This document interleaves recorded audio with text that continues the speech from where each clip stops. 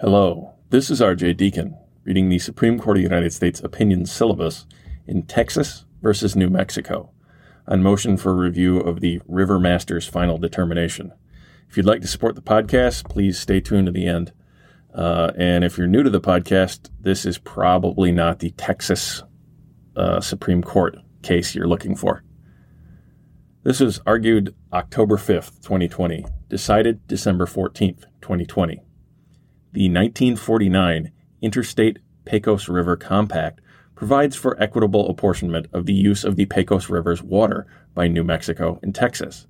In a 1988 amended decree in this case, the court appointed a river master to annually calculate New Mexico's obligations to Texas under the compact. See Texas versus New Mexico. The court also adopted the River Masters Manual, which elaborates on how to make the necessary calculations to determine whether New Mexico is complying with its obligations under the compact.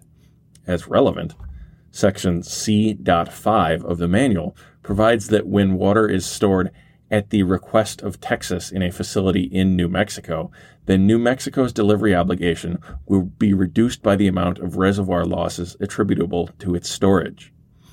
In 2014, a tropical storm caused heavy rainfall in the Pecos River Basin.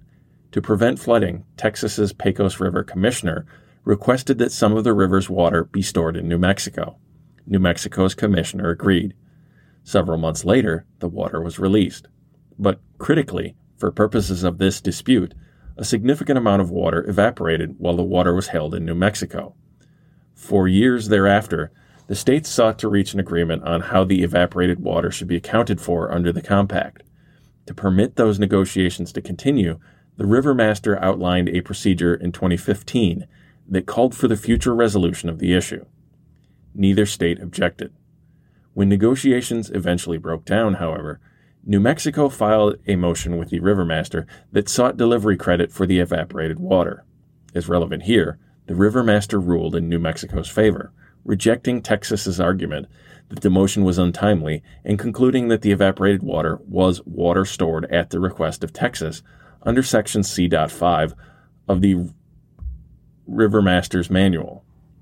The Supreme Court held, Justice Kavanaugh delivered the opinion of the court. New Mexico's motion for credit for the evaporated water was not untimely. Both parties agreed to postpone the River Masters' resolution of the evaporated water issue.